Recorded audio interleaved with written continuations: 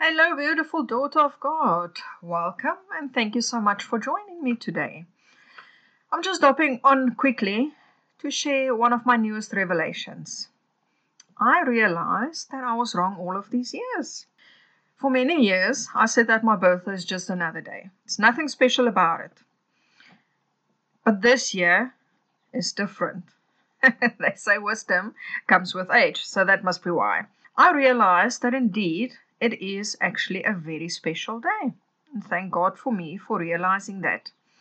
Your birthday is not about celebrating it with a party. It's not about people showing you they appreciate you with gifts. The actions and words should be a reflection throughout the year.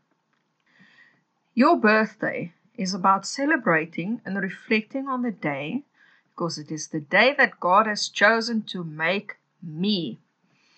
He thought that the world needed one of me. And the same is true for you. Ain't that wonderful? Listen to this. Before I formed you in the womb, I knew you. Before you were born, I set you apart. That's Jeremiah 1 verse 5. For you created my inmost being. You knit me together in my mother's womb. Psalm 139 verse 13. Isaiah 43 verse 1. I've called you by name.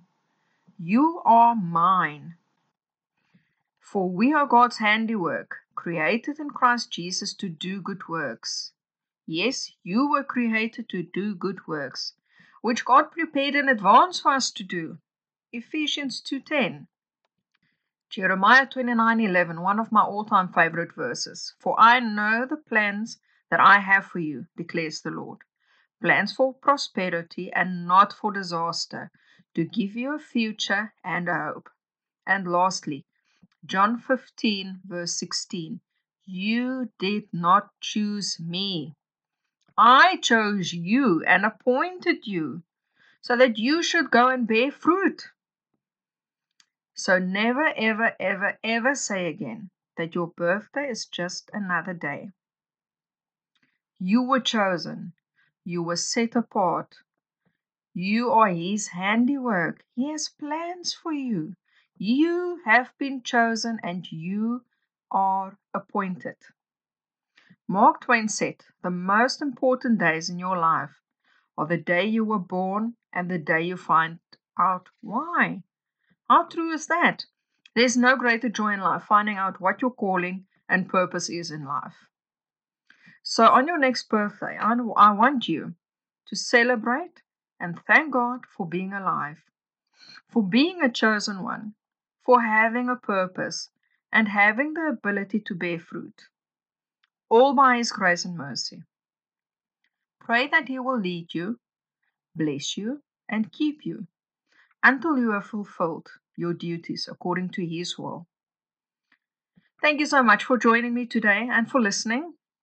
If you're not following me on social media yet, please go ahead and find all the links on my website. It's wilmamostert.com. And while you are there, grab yourself a freebie or two and sign up for my newsletter too. You might just get a surprise. I pray that God may fill you with joy and peace in believing, so that you will abound in hope by the power of the Holy Spirit. Blessings to you until next time. Bye.